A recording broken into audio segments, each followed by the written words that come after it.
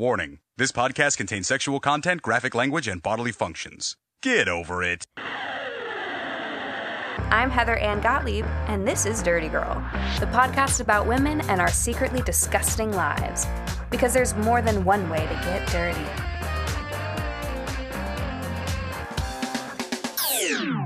Ableism, discrimination in favor of able-bodied people. This week, I chatted with stand-up comedian Danielle Perez about her career and how literally no venues are ADA compliant. The world is not accessible. Los Angeles is better because in terms of the United States, because it's a newer city. Our construction and infrastructure is a lot newer than like an older city like Philadelphia or New York, but access it's just not there at most places. What's accessible? The Cheesecake Factory and the DMV. And it's like, who wants to go there? No one's cool's going to the Cheesecake Factory. The DMV is not pretty cool. It's not a cool time. It's not a fun time. And doing stand-up comedy, most venues aren't accessible. They don't think about ramps to stages. Their bathrooms aren't accessible. Their entrances aren't accessible. And so it's frustrating, but you figure it out. I lost my legs when I was 20. So I've been disabled for 15 years now, pretty much all of my adult life. And obviously sometimes I want to just like scream at just the sheer absurdity of trying to exist and function in a society that is so inaccessible. Like you get to a building and there's just like a big flight of stairs and it's like, well, where is the, wheelchair entrance? And it's like, well, it's all the way around half a block and then it's like up a hill and, actually our wheelchair ramp isn't working. And it's like, why do you have it then? What does that mean it's not working? Why are you using it for storage? These are not, our building's grandfathered in. And it's like, it's not, this isn't okay. I want to patronize your place. What? Why are you making this more difficult? Disabled people have money to spend. They want to participate in society. And the thing is, when physical spaces are inaccessible, that means disabled people can't be there. They can't go there. It's hard for them to exist there. So that means you're not seeing disabled people at places where everyone else is gathering and socializing. So that means the disabled experience is not normalized because people don't see it. There's pretty much no the physical disability representation on TV and films. And if it is, it's usually white and it's usually an able-bodied or non-disabled person, acting as disabled. So it's like these aren't, it's usually not written by a disabled person. Like it's coming from a place of what a non-disabled person thinks a disabled person's life is, and it's usually not realistic. So the more that our society is accessible, then the disabled experience is normalized, and the thought of, oh, wait, is it accessible? Because I know and I see other disabled people around. How are they going to get it?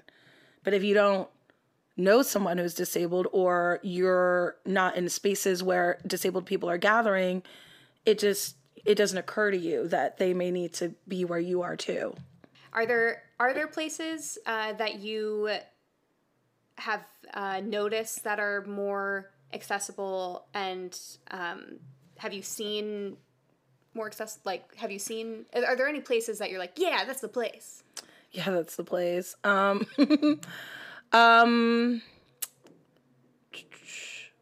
know I'm like, where is it? Easy. Malls are that's like the Cheesecake Factory, like Glendale Americana, pretty accessible. Any very corporate, large, big places where they want your money are accessible. you know, so like a Marriott might be accessible. Newer construction. But again, it's like these are kind of cheesy corporate entities, which is like cool, great. Yes, you guys are doing the right thing by being accessible, but it's also coming from a place of like capitalism and we want our money. Also, we don't want to be sued, you know? Have you been to Philadelphia and the East Coast, and have you had trouble in cities like that? Oh, yeah. In New York, there's a theater, The Pit. The first time I went to New York to do stand-up comedy, I booked a show there. Everything was fine. You know, I'm very, like, upfront about my disability.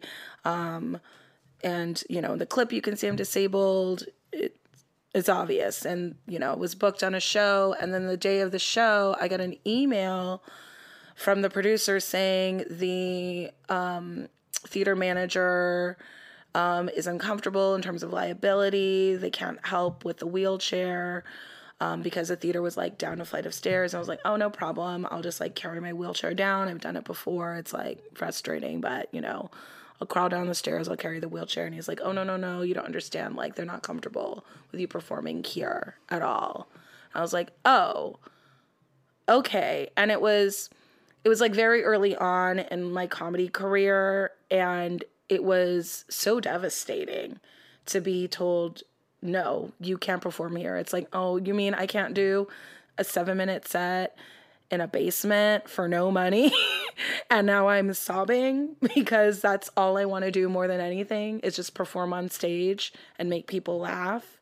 That was really hard. Yeah, I was crying, and I'm in a city that is so inaccessible. You know, I used to go when I visited New York when I was younger and go to Soho, and it's like, oh, I love the cobblestone. And it's like, the cobblestone's a death trap. It's a nightmare. A wheelchair and cobblestone? Forget it. Like, that is not fun or charming or leisurely at all. And it's like, oh, we're below sea level. So now all the stores have 2 to 3 large stairs to get into them. So all these cute shops and boutiques that I wanted to, you know, check out. Then it's like, oh, you know, this romanticized idea of New York. It's like, well, that's inaccessible and I can't do that now. And cab drivers won't stop for me. Uber drivers, you know, I'll call them and they'll see me and they'll just shake their head and drive off. I mean, all of that it's illegal. And it was like, I'm powering through that. And then to be told by this venue, no, you can't perform here. That really hurt me. But it also just made me want to be so fucking successful. So that doesn't happen anymore. Can you talk about, you said you've done it before where you've had to crawl downstairs with your wheelchair. Can you explain that? Yeah, so, I mean, most venues, they really aren't. The Comedy Store isn't accessible. The bathrooms aren't accessible. The belly room is up a flight of stairs. That's inaccessible. The OR, inaccessible. It's upstairs. I think now they have a little corridor with a little ramp. You got to go through the main room to get in there. But the Comedy Store, because of liability, they won't allow anyone that works there to help me with my wheelchair. So I have to crawl up the stairs and either get a friend to help me or like just lift it up myself. Just drag it along. It's not fun. It sucks. I'll do it. I don't want to do it, but I'll do it. I mean, there's a ton of venues, you know, Rafa's in Silver Lake. It's down like a huge flight of stairs. The Next Stage Theater, it's up a huge flight of stairs. It's like, I'll perform wherever, truly. I just want stage time. I just want to tell my jokes, but, you know, you do what you gotta do. It sucks, but you do it. They can't even help. Okay. Well, yeah, they're like, we don't want to get sued. And it's like, I mean, yeah, that's the thing. So then why don't you just get a ramp and get an elevator if you're so concerned about being sued? Yeah. What's your fucking excuse? I had this like really like bananas experience recently. It was an audition and I get in the room and the casting director immediately goes, "Oh, I'm so sorry you drove all the way over here. The episode is called Hikers. It's about hikers and you're in a wheelchair." And I was like, I just looked at her and I was like, "I can hike." It's like, I can hike. And she just kind of was looking at me blankly. And I was like, it's very common. People in wheelchairs hike all the time. And she's just like, how? I was like, you just get mountain bike tires. And she was just looking at me. I was like, yeah, you just get mountain bike tires, adaptive equipment. There's like people that do it all the time. There's like, you know, troops and there's you know, societies and people hike. Disabled people in wheelchairs, it's very common. They hike all the time. And she was like, okay, well, I guess you learn something new every day. And then she's like, do you have any questions about the character? And I was like, God, was this my audition? Me bold-faced lying to this woman that I hike? Like, I don't hike. Like, I could hike, but I don't want to hike. I just want a job. I just want to be on TV. Can we do that? Then I was like, what if I fucking book this and I have to hike? What are all the stupid questions you get asked that you're tired of asking?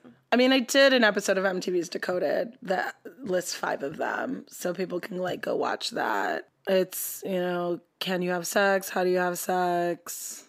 That's the big one. Not a question, but like a thing people like to put on disabled people is like, have you done yoga? Like, you know what I mean? They're like, have you tried like essential oils? My cousin, they do. And it's like, I don't know your cousin. I also don't know your cousin's like medical history or conditions. Like there's like this weird talking down that happens with disabled people where it's like, you don't give us the credit for living in our bodies and like knowing what's best for it. Like, oh my God, one time after a show, this woman came up after me and she's like, have you thought about getting prosthetics? It's like, bitch, I live in 2019 America. I have access to Beyonce's internet. You think I don't know about prosthetics? I just looked at her like she was so dumb. Like, yeah, I know what prosthetics are. My God, like get out of my face. People are, yeah, it's just, also too, I mean, another big one is what happened, which is so rude and invasive. It's like, I do not go up to you with your face looking as it does and say, so what happened? You know, like, that's rude. It's very rude. And it's like, okay, what are the options here? Either nothing happened and I was just born this way, or something did not go according to plan. And do you want to hear that story? Why do you feel entitled to that? Why do you feel entitled to people having to explain themselves? It's gross. It's annoying. And then just like people being like, oh, you're so brave. Oh, you're such an inspiration. It's like, I'm on my way to buy drugs. Like, I don't know if that's inspirational, but cool that you think me just like existing is brave.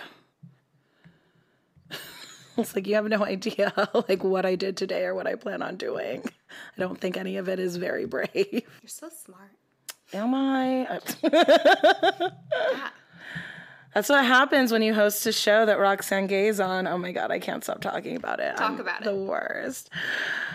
Roxane Gay is amazing. We love Roxane Gay. We stan. We worship at the altar. But it was a really cool show. Whitney Bell, she's an activist and a writer. She's like contributed to like Teen Vogue and stuff like that, and different abortion organizations, organizations that support, women's rights to choose. And she has a storytelling series called Stories of Women, and every show is centered around a different theme. So this show was for We Rise LA, which was like a 10-day event.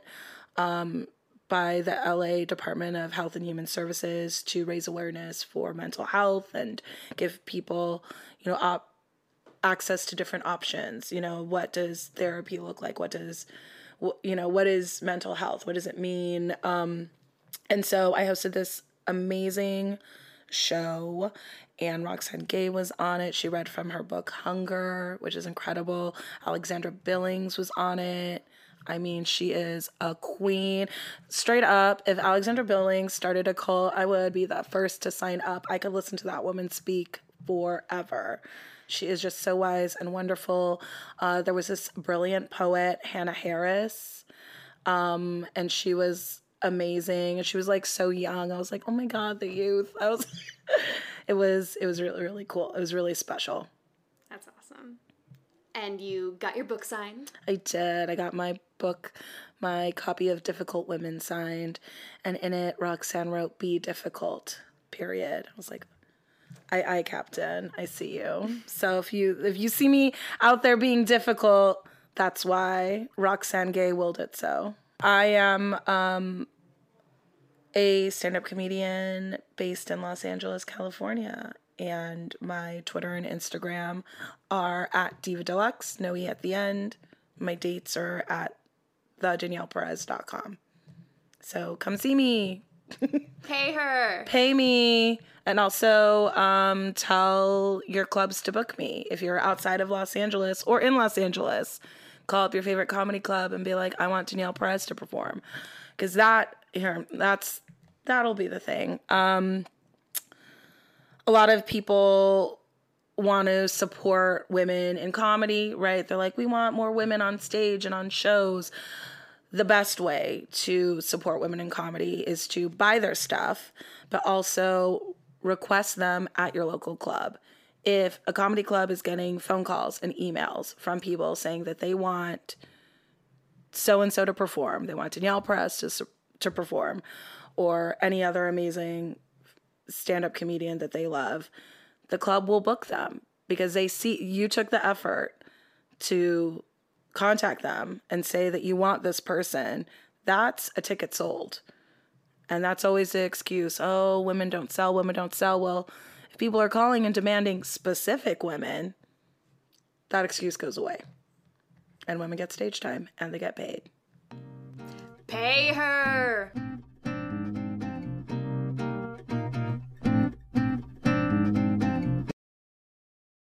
I spent the entire second half of my freshman year of college bound to a wheelchair. Despite the pain and awkwardness that defined my handicapped existence, one good thing came from it all. I found my true friends. I know that's super cheesy, but just stick with me and I'll explain in the end. If you ever want to truly get to know a person, and I mean truly get to know them, watch the way they interact with the disabled. To be fair, society doesn't prepare a person for these types of interactions. Sure, Degrassi made an attempt by portraying crippled Jimmy Brooks, who's played by Drake. But how does that joke go? The one that insinuates Drake's "start from the bottom" was a reference to his rise from wheelchair to fame. Sarcasm aside, humor tends to be one of the most common responses, as if people who merely encounter somebody who's handicapped need to resort to coping mechanisms. Oops, there goes my sarcasm again. When I first started using my wheelchair, I had a lot of patience with the jokes. But those jokes grew really old really quickly to a point where I could predict when somebody was going to make a witty remark that went something along the lines of, "You sure you have a license to drive that thing?" My acting classes proved to have the most jokesters, taking turns making everyone laugh at my expense. Of course, nobody knew it was wrong because I laughed along with them. And the cute nicknames didn't help either. I could go my entire life without being referred to as Wheels again. Of all the responses people had to my wheelchair, the most annoying and crushing was the out of sight, out of mind mentality. People pretended they simply didn't see me. While they took comfort in the luxury of ignoring my existence, I sunk deeper into depression. I felt invisible, alone, and unworthy. In fact, you'd be amazed at all the times people conveniently didn't see me when I was slowly approaching a door, or when I was looking for a handicap seat in a packed theater and nobody wanted to move. On the opposite end of the spectrum were the people who'd stare. Sometimes they'd realize they were staring and would crack an awkward smile. Other times they'd simply keep staring. I felt like an ant beneath a magnifying glass. Their probing stares were humiliating, to say the least. Of course, they just wanted to know why I was in the wheelchair. I looked perfectly normal, after all. I found that little kids were uninhibited enough to simply ask, which was a breath of fresh air. It was always amusing to see the parents' embarrassment when their kid unabashedly asked why I was different. It's really not a problem, I'd assure the parents right before telling the kid about my back injury that landed me in a wheelchair. Now, as I said in the beginning, and I promised I would get back to, my experience helped me to find my true friends. Those were the ones who offered to wheel me to my classes, which were often uphill. The ones who took me to my 6 a.m. physical therapy appointments every day. The ones who defended me to those who weren't patient enough to hold the door open for me. The ones who didn't give up on me even when I didn't want to get out of bed because my depression was more crippling than my physical condition. The ones who treated me like a person. It's that simple. Treat people like people. I know it's sometimes awkward to be around a person who is differently abled, but awkwardness doesn't justify dehumanizing behaviors.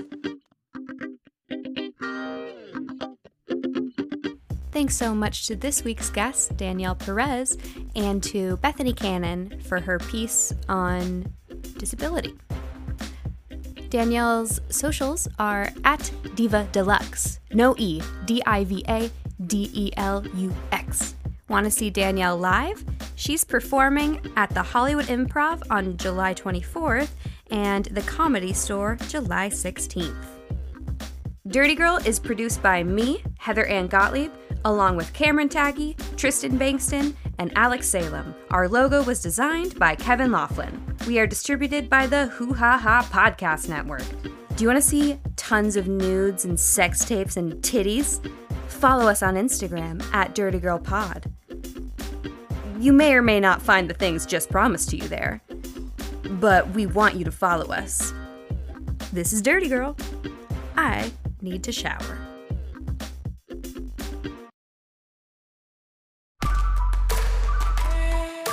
This has been a Hoo Ha Ha Podcast.